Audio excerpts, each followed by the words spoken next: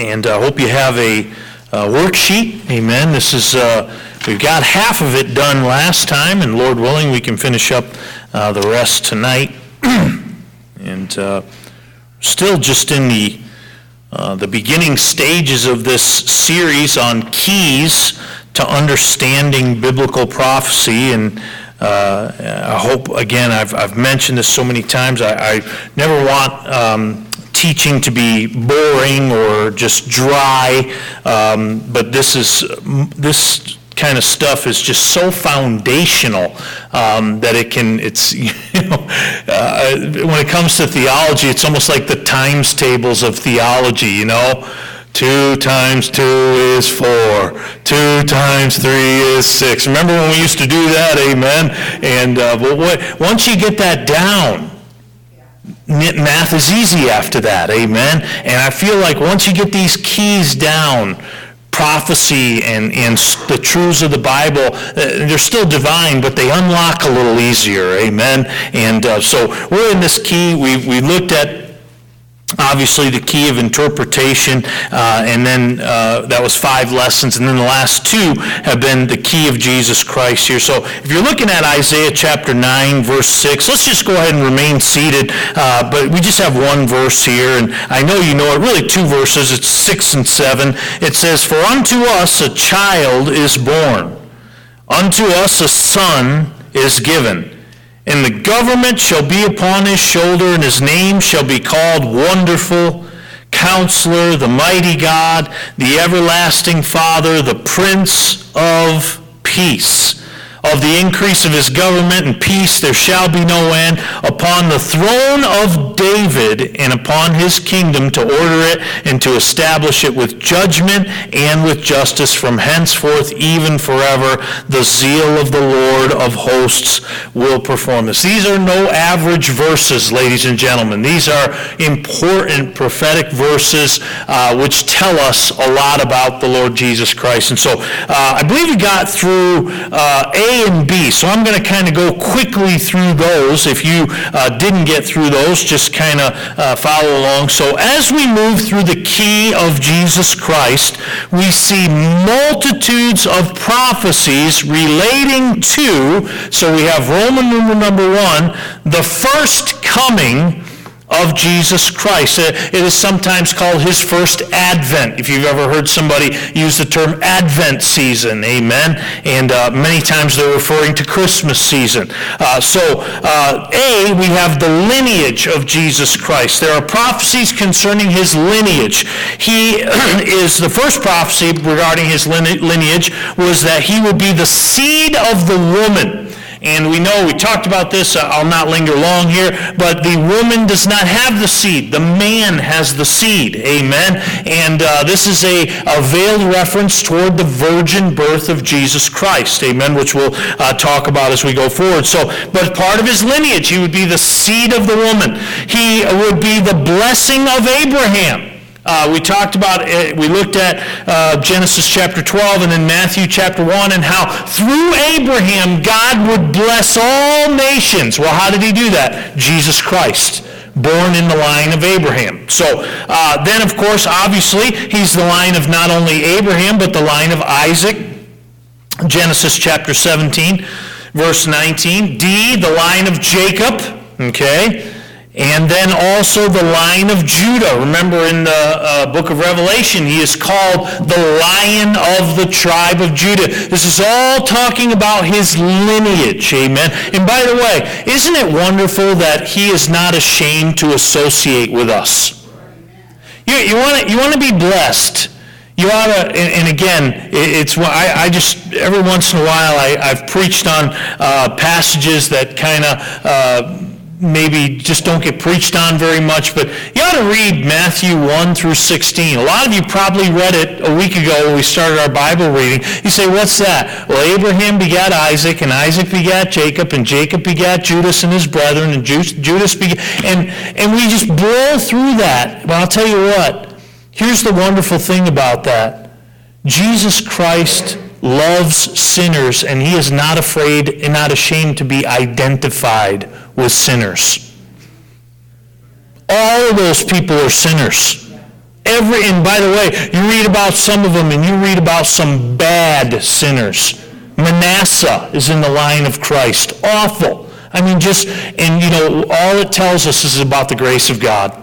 How gracious our Savior is, and he's not ashamed to be in that lineage. So, A, the lineage of Jesus Christ. And then B, we got to these, we looked at the offices of Jesus Christ, the prophecies regarding the offices of Jesus Christ. He would be, small a there, a prophet like Moses.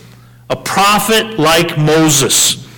Matter of fact, it would say later, I believe it's in the book of John, Art you that prophet that should come? It's exactly what they were referring back to, was that prophecy there in Deuteronomy chapter 18, verses 15 through 18. So, a prophet like Moses, a king like David. A king like David. Again, we read Isaiah chapter 9, verse 7. It says, of the increase of his government and peace there shall be no end upon the throne of David. It would say that in Luke chapter 1. When Jesus would take the throne of David, amen, he would be called, they certainly is not this the son of David, they would say after Jesus had performed great miracles. So a king like David, a prophet like Moses, and a priest like Melchizedek. Interesting character Melchizedek is, and he just comes on the scene there in, I believe it's Genesis chapter 14, could be 13, but right at the end there, and he's a priest, and it talks about him in the book of Hebrews as well, and that's why we see Jesus. His offices are prophet and priest and king. Amen. So the first coming of Jesus, the lineage, the offices, and then C, the birth of Jesus Christ. We're talking about prophecies relating to his first coming. Now we know these. We know these two, but now we're going to find out who knows their Bible. When the pastor says, turn to Micah, and then all of a sudden you hear sounds like the wind rustling in the fall, amen. Turn to Micah, minor prophets, amen. You get after those big ones, amen. You got Isaiah, Jeremiah, Lamentations, Ezekiel. I turned right to it. Can you believe that? Amen. And it was an accident. It's right after Jonah. Amen. Jonah, Micah. And Micah chapter 5 and verse 2. And again, we know this. This is what we would call a Christmas passage. Christmas passage. It's a passage that we think about as we sing the song, O Little Town of Bethlehem. Amen. Now, we're not singing it now because it's January. Right, Miss Desiree? We don't sing Christmas songs in January. Amen. Oh, she's giving me the eye. I'm getting the eye right now. My wife is giving me that eye, too. She said, we were gone for 12 days. We get 12 extra days. And I'm not biting on that. Micah 5:2, look at it here. It says, but thou, what? Bethlehem Ephratah. Now, there was more than one Bethlehem. So it's specific here. Bethlehem Ephratah, Judah, though thou be little among the thousands of Judah, yet out of thee shall come forth unto me that is to be ruler in Israel. So this is a prophecy. Whose goings forth have been of old from when? By the way, again, there's so much in these verses. That's a reference to the deity of Jesus Christ. Only God is everlasting. In the beginning was the Word, and the Word was with God, and the Word was God, and the Word was made flesh and dwelt among us. So here we have, in regards to the place of Bethlehem, the place of Bethlehem. That was a prophecy regarding the birth of Jesus Christ. It was the where he would be born. But then also, if you go back, take a left turn there, and look at Isaiah chapter 7, again, another Christmas verse, we would say. It's obviously not just a Christmas verse, but we certainly hone in on them around December in particular. We have there Isaiah chapter 7, verse 14. It says, therefore the Lord himself shall give you a sign. Behold, a what? virgin shall conceive and bear a son, and shall call his name Emmanuel. Again, another reference to the deity, or the fact that when you hear somebody say the deity of Christ, that means Jesus Christ is God. Why? Because Emmanuel means God with us. God with us. And here, we not only have the place of Bethlehem, but we have the sign of a virgin. That is so important. You may be new to Christianity. You may be new to the faith. The virgin birth of Jesus Christ is a fundamental of the faith.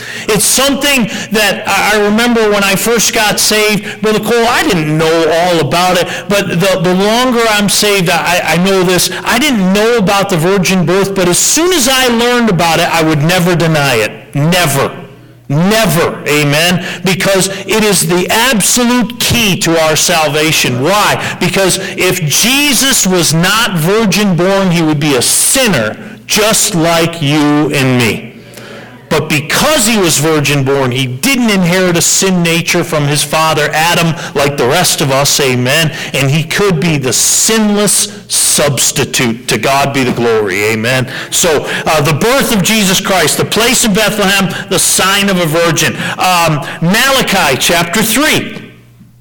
Malachi chapter 3, another prophecy regarding his first coming here. So Malachi is the last book of the Old Testament.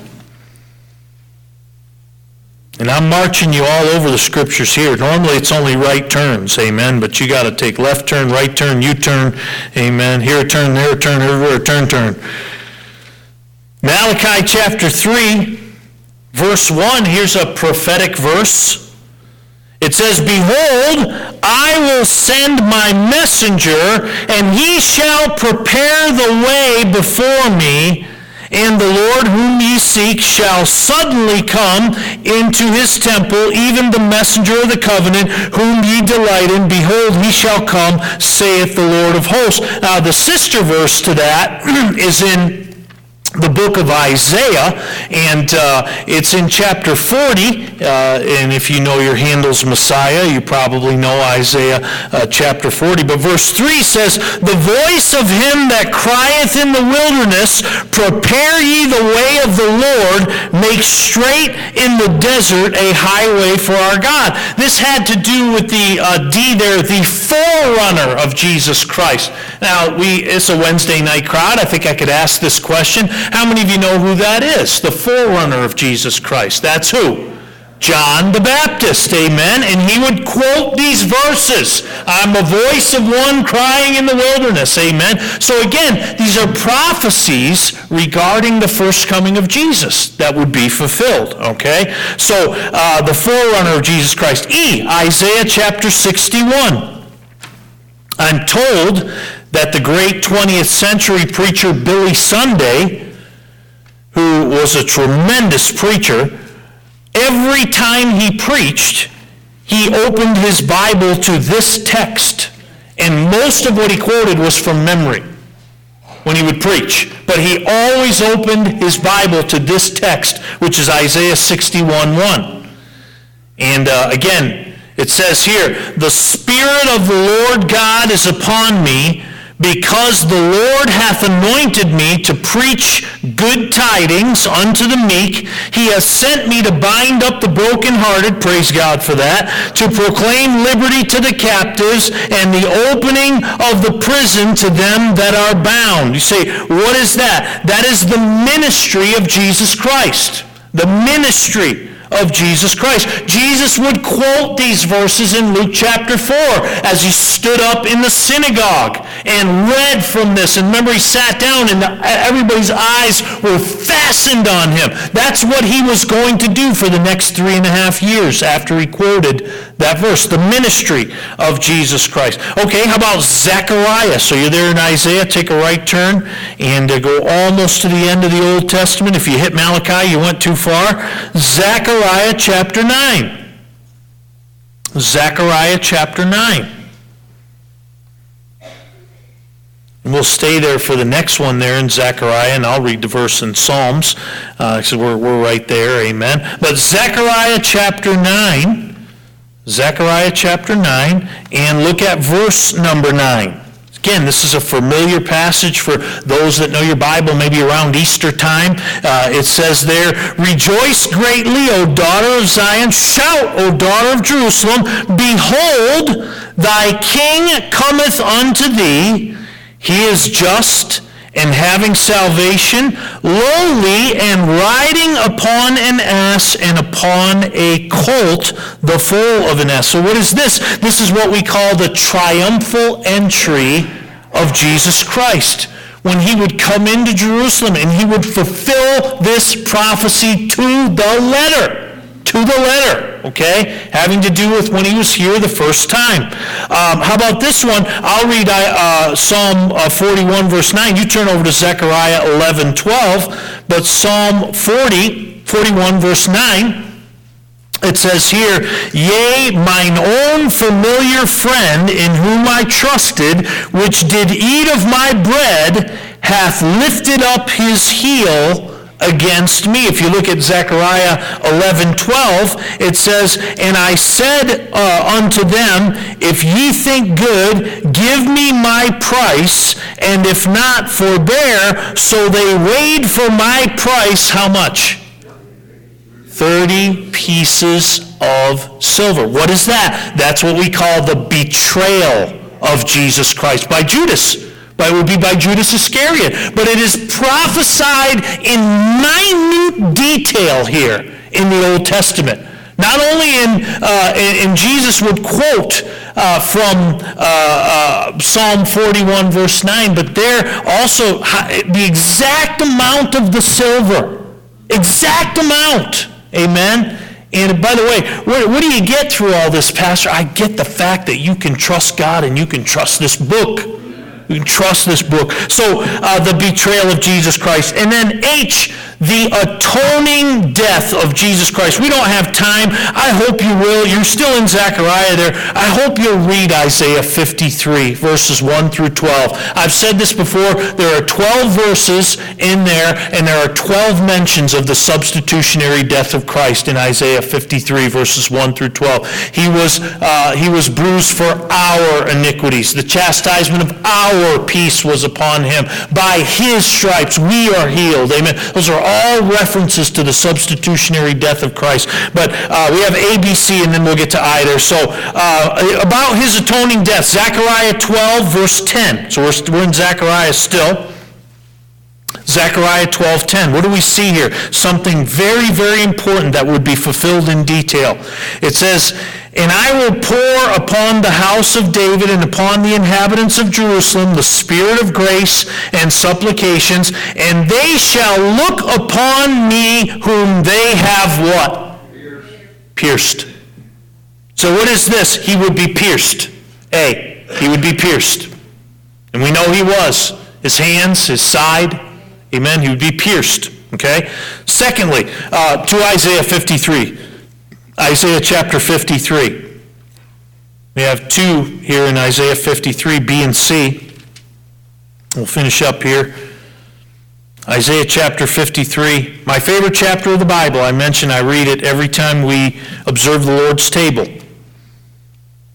In verse 7, we learned something about him. He would, in his atoning death, the atoning death of Jesus Christ, that was his first coming, he would be pierced. And secondly, according to verse 7, it says, "And he was oppressed and he was afflicted, yet he opened not his mouth. He is brought as the lamb to the slaughter, and as a sheep before her shears is dumb, so he openeth not his mouth." He would be pierced, he would be silent. He would be silent. He could have called 10,000 angels, but he died alone for you and me. He could have, but he was silent. And you know why he was silent? Fulfill the Scriptures. Fulfill the Scriptures. And then not only would he be pierced, he'd be silent. Verse 12 tells us something as well in Isaiah 53. "Therefore will I divide him a portion with the great, and he shall divide the spoil with the strong, because he hath poured out his soul unto death, and he was numbered with the transgressors. And he bare the sin of many and made intercession for the transgressors." He would die with sinners, transgressors. One on each side. Amen? And then lastly, in Psalm chapter 16, so prophecies regarding the first coming of Christ, the lineage of Jesus Christ, the offices of Jesus Christ, the birth of Jesus Christ, the forerunner of Jesus Christ, the ministry of Jesus Christ, the triumphal entry of Jesus Christ, the betrayal of Jesus Christ, the atoning death of Jesus Christ, and glory to God. Psalm chapter 16, look at it there with me. Psalm 16, verse 10. It says, "For thou wilt not leave my soul in hell, neither wilt thou suffer thine Holy One to see corruption." You say, what's that a prophecy of, Pastor? The resurrection of Jesus Christ. He wouldn't be left there. Oh, he did definitely descend into the lower parts of the earth, amen. But he didn't stay in the grave. He was there 3 days, and God called him out. To God be the glory, amen. So that's just, we're talking about the key of Jesus Christ. And in our next lesson, we'll look at, and by the way, we don't have time to look at all of them, but we'll begin to that Roman numeral number 2. If Roman numeral number 1 is the first coming of Jesus, number 2 is the second coming of Jesus. And there's, boy, you talk about your pastor getting stuck. I've got to make sure I don't get stuck, because there's enough prophecies there to keep us busy till he does return. Amen. So let's say, Father, we love you.